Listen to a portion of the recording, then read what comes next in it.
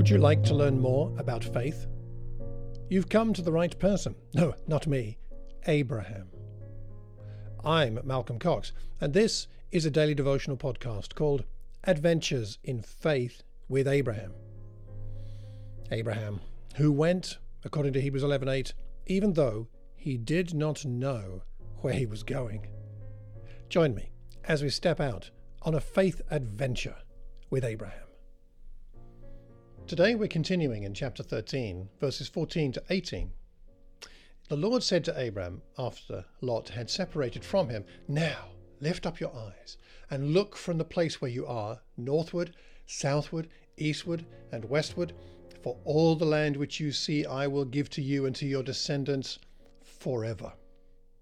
I will make your descendants as the dust of the earth, so that if anyone can number the dust of the earth, then your descendants could also be numbered. Arise, walk about the land through its length and breadth, for I will give it to you." Then Abram moved his tent and came and dwelt by the oaks of Mamre, which are in Hebron, and there he built an altar to the Lord. What are we seeing here? I see that God notices when we act with integrity. It can surely be no coincidence that God speaks once more to Abram after he and Lot have gone their separate ways. It looks like a seal of approval on Abraham's behavior and perspective. Abraham is happy to trust God and his promises about the land. Hence, God takes his promises up a step. Quoting from the Word Biblical Commentary, this reaffirmation of the promise of the land differs from the earlier formula by its much greater explicitness. First, the land is more precisely defined, all which you see, and second, it is given to Abraham as well as to his descendants, and third, it is given in perpetuity, forever. Immediately after Abraham is humble in seeking the good of another above his own, and followed by Lot's selfishness and sensually led decision, and God's commentary on the spiritual bankruptcy of the area Lot has chosen, God gives Abraham a vision. It's a great vision of land and offspring. Why does he come here? Perhaps to reassure and reward Abraham for his selfless behavior. It's a bit like God saying, "That's the right way to go about things, Abraham. This is the way to deal with people.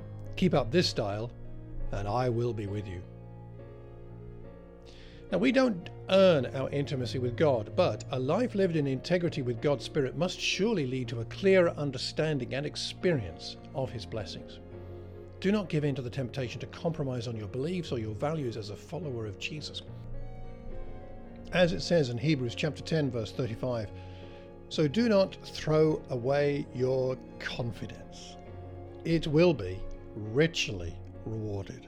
Now, I like the sound of that. Not only will we be rewarded, we will be richly rewarded. Abraham proves to us that a life lived in faithful connection and obedience to God, in trust to Him, leads to rich rewards. So perhaps our prayer point today is to ask God to give us the courage to trust Him and never, ever compromise. If you have any questions or feedback, please drop me a line, malcolm@malcolmcox.org. Romans 4 verse 16. He is the Father of us all. Let's allow Abraham to be the father of faith to you and me. Many thanks for listening today. See you tomorrow as we continue our adventure of faith with Abraham. Take care and God bless.